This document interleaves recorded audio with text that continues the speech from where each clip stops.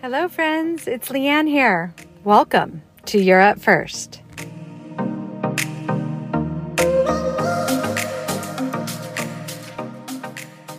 Hello, friends. Thank you for joining me today on this episode. I'm really excited to talk about this with you as a solo full-length episode because I'm talking about one of my favorite things to talk about right now, which is a sabbatical, which I have been on since July of 2022, and now it's the middle of March 2023. A sabbatical is a period of paid leave that's typically and historically been for teachers. And how it's usually structured is it's granted as 1 year off for every 7 years of work that teacher or professor has dedicated to that particular school. But I'll tell you, if we were all tenured teachers, we would be due a whole heck of a lot of years of sabbatical because the idea of getting a whole year off every 7 years sounds magical. Many of us today who are listening to this have been working a lot longer than 7 years. And so I'm here to say that I think you deserve a sabbatical. And I felt that way about myself. I thought I deserve some time off and I'm going to figure out how to take it. So this episode is for people who think they can and therefore want to figure out how.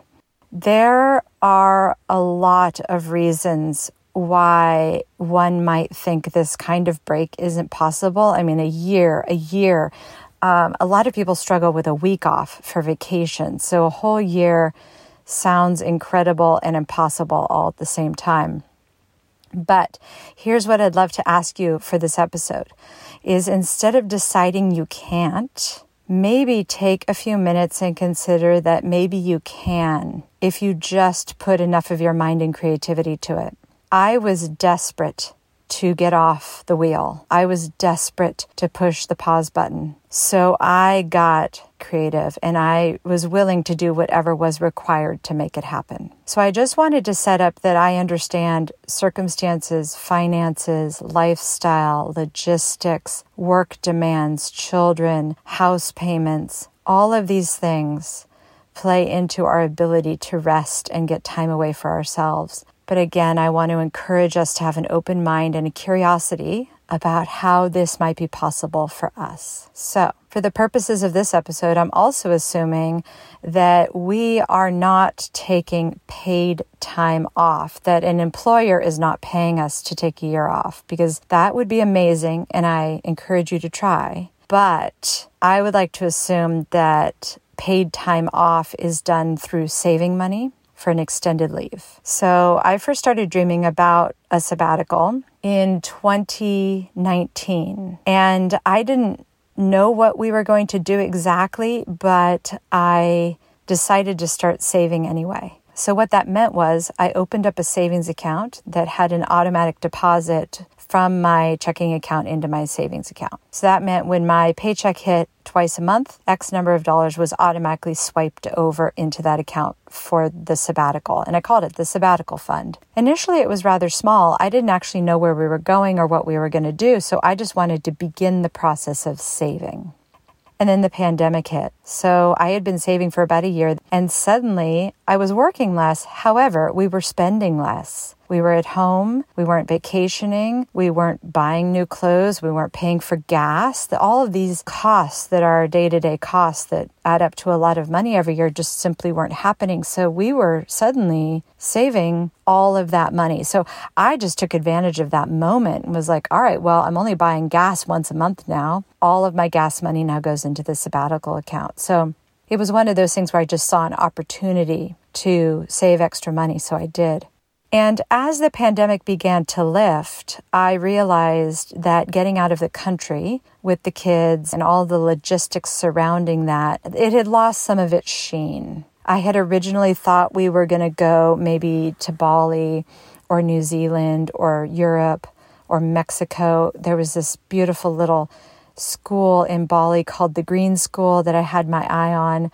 And I thought, oh my gosh, perfect. All 3 kids could go to the same school in the jungle with monkeys hanging around in the classroom. Like, it's just dreamy. And I just was imagining us in our little bungalow with a pool. But the more I researched Bali and the more I researched where we would actually be living, I realized maybe that wasn't exactly what I was looking for. So as the pandemic lifted, the shine was off of the idea of going out of the country. I just didn't feel like it was a good idea. It just wasn't the right time. So I pivoted. And one of the things I asked myself at that point is, why are we taking a sabbatical?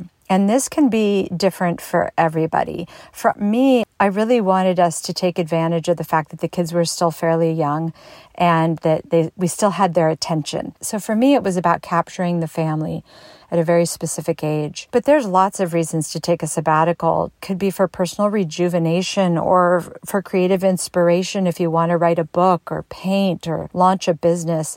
It could be for health and wellness. You might want to just catch up on your sleep for a couple of months, or try fasting, or go on a yoga retreat, or prioritize exercise. So there's lots of different reasons to get away. But one of the things that sabbaticals have in common is that they all contain quiet, slower living, healthful choices, more sleep. Did I mention slower living? Like the whole idea of a sabbatical, no matter who you are or why you're taking it, is to downshift. So if that's your only reason, amazing. There doesn't have to be a bigger reason than that. That is reason enough. So the next question is, how long is a sabbatical? By definition, as I already mentioned, they're typically a year, but it doesn't have to be a full year, that you can actually get tons of benefits for all kinds of reasons from taking 1 to 3 months off. If you can push to more than 3 months or even extend to 6 months, all the better. Magical things start to happen when you go into that kind of deep rest. And I speak from experience since I'm on month 8 right now, and I've just begun to start working again. And there's a lot of ebb and flow. There is a lot of ups and downs of that time, but is it amazing? And the longer time you have, the more you're able to really sink into your purpose for the sabbatical. And if you can make it for a whole year, even better. So if you are at the very beginning stages of just thinking about this, the question is, how do you start planning for a sabbatical? And for me, step 1 was not where or how much, but just simply to begin saving whatever you can. And what I mean by that is money. Worry about where later. If you don't know how much you need to save, just imagine a ballpark figure and start saving. You don't even need a ballpark figure. Just start saving.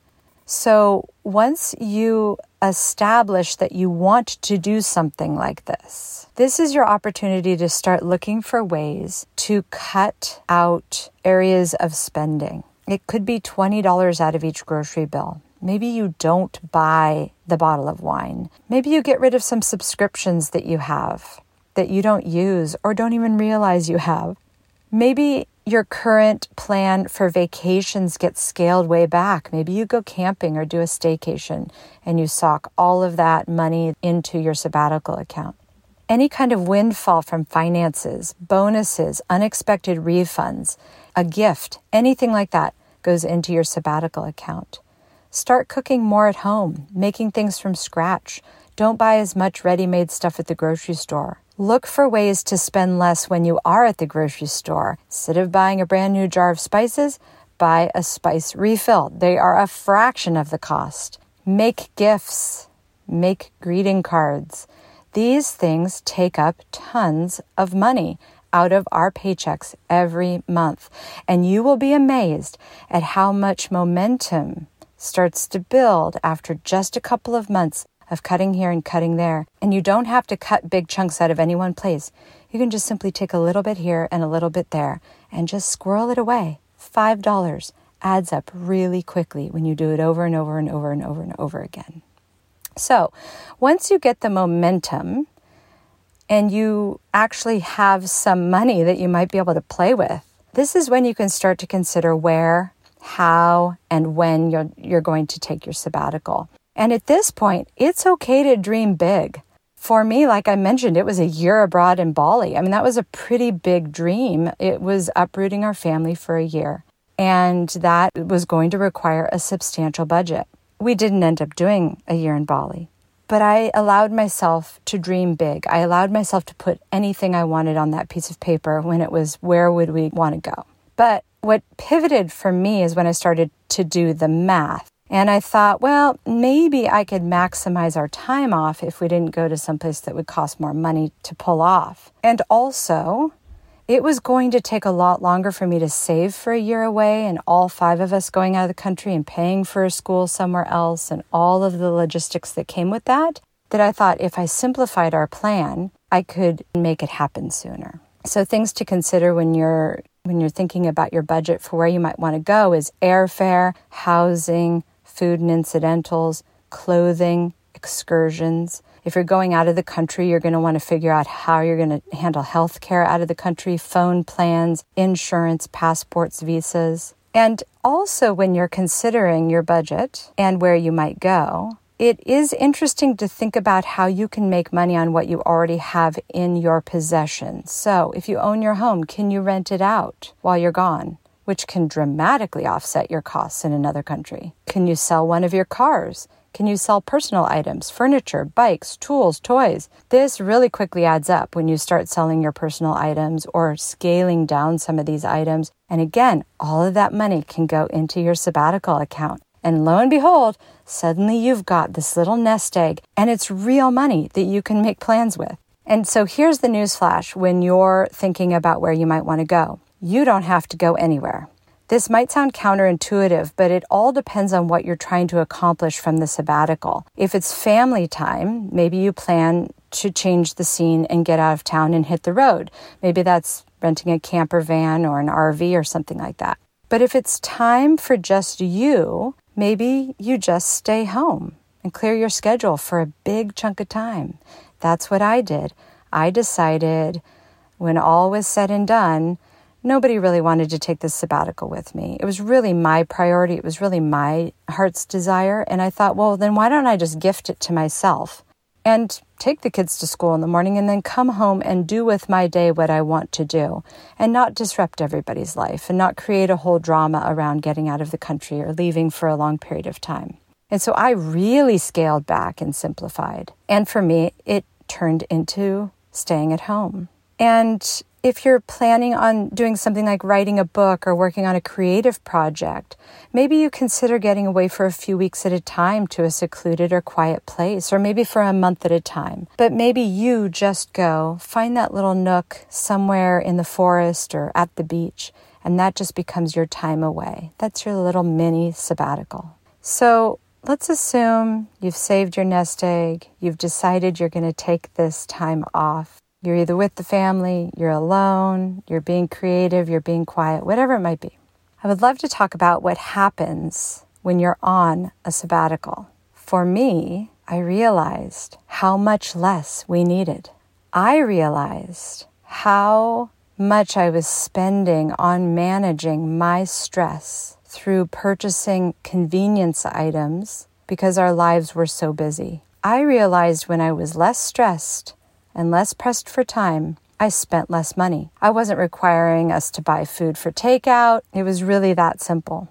Another thing I realized is how important relationships are and how much I had been neglecting them in my busyness. That we justify our busyness for our family, that we are doing this hustle to provide, but in the process of hustling, we forget about our relationships. So ironic. So I was reminded how important they are and how much time they deserve. I also realized how quickly the things you enjoy doing the most take center stage in your life. And therefore, you realize how enjoyable life really can be when you're not burned out and stressed all the time. And then perhaps one of the wildest ones was I didn't realize how much time was going to bend and stretch. Time moves so much slower when you're not constantly pressed to get more done in a day than you can. I can't tell you how many days when I was like, it's only 1 o'clock. It felt like I had had a 10-hour day already and it was only 1 o'clock. It's an incredible gift of having that kind of time without pressure.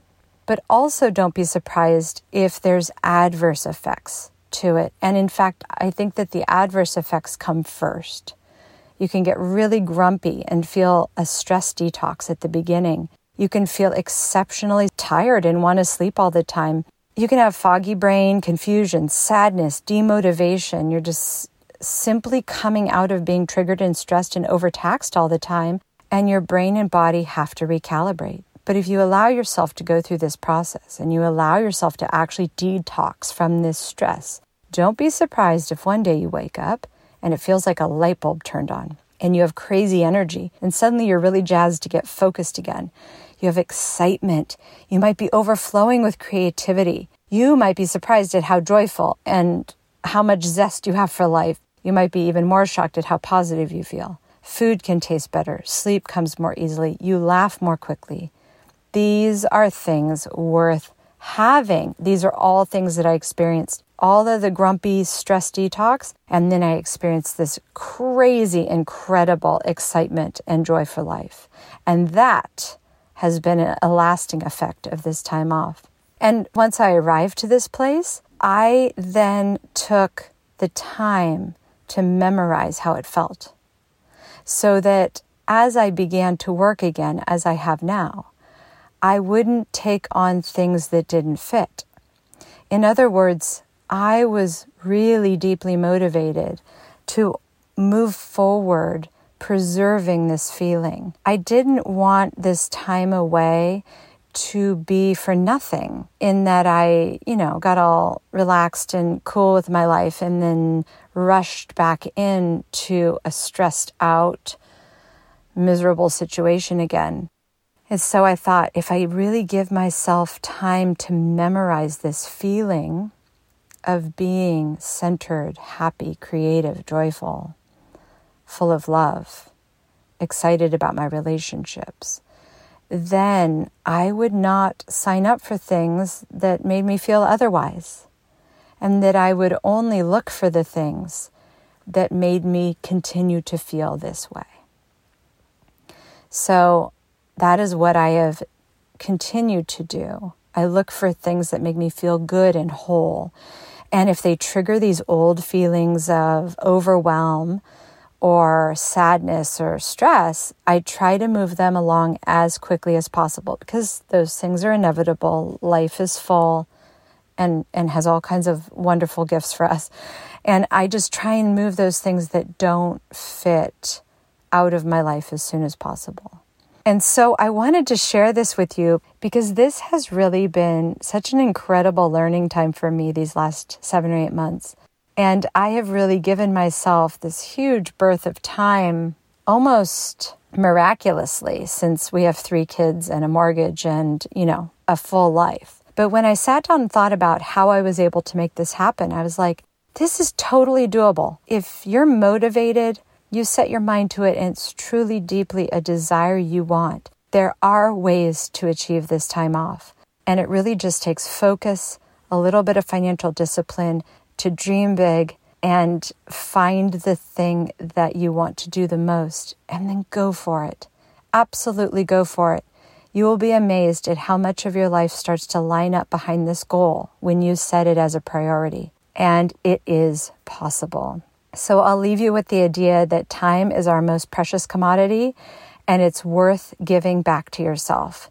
And there's no better time than now to begin. Thanks so much for joining me today. I'll see you on the next one. If you enjoyed this episode, or if someone you know might enjoy it, please share freely. And don't forget to like and subscribe to help our content rise to the top. Until next time, take care, and I'll see you on the next episode of You're Up First.